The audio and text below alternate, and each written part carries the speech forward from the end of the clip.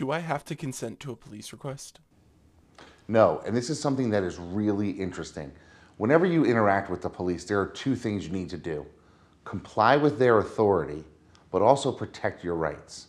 And in complying with their authority, you must do things that they command you to do.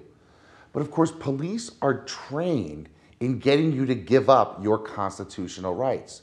So they may say, I need you to come and do something. Well, that may be actually something that gives up your constitutional rights. So ask them, are you telling me to do something, or are you asking me to do something? If they're asking you to do something, you have the right to refuse.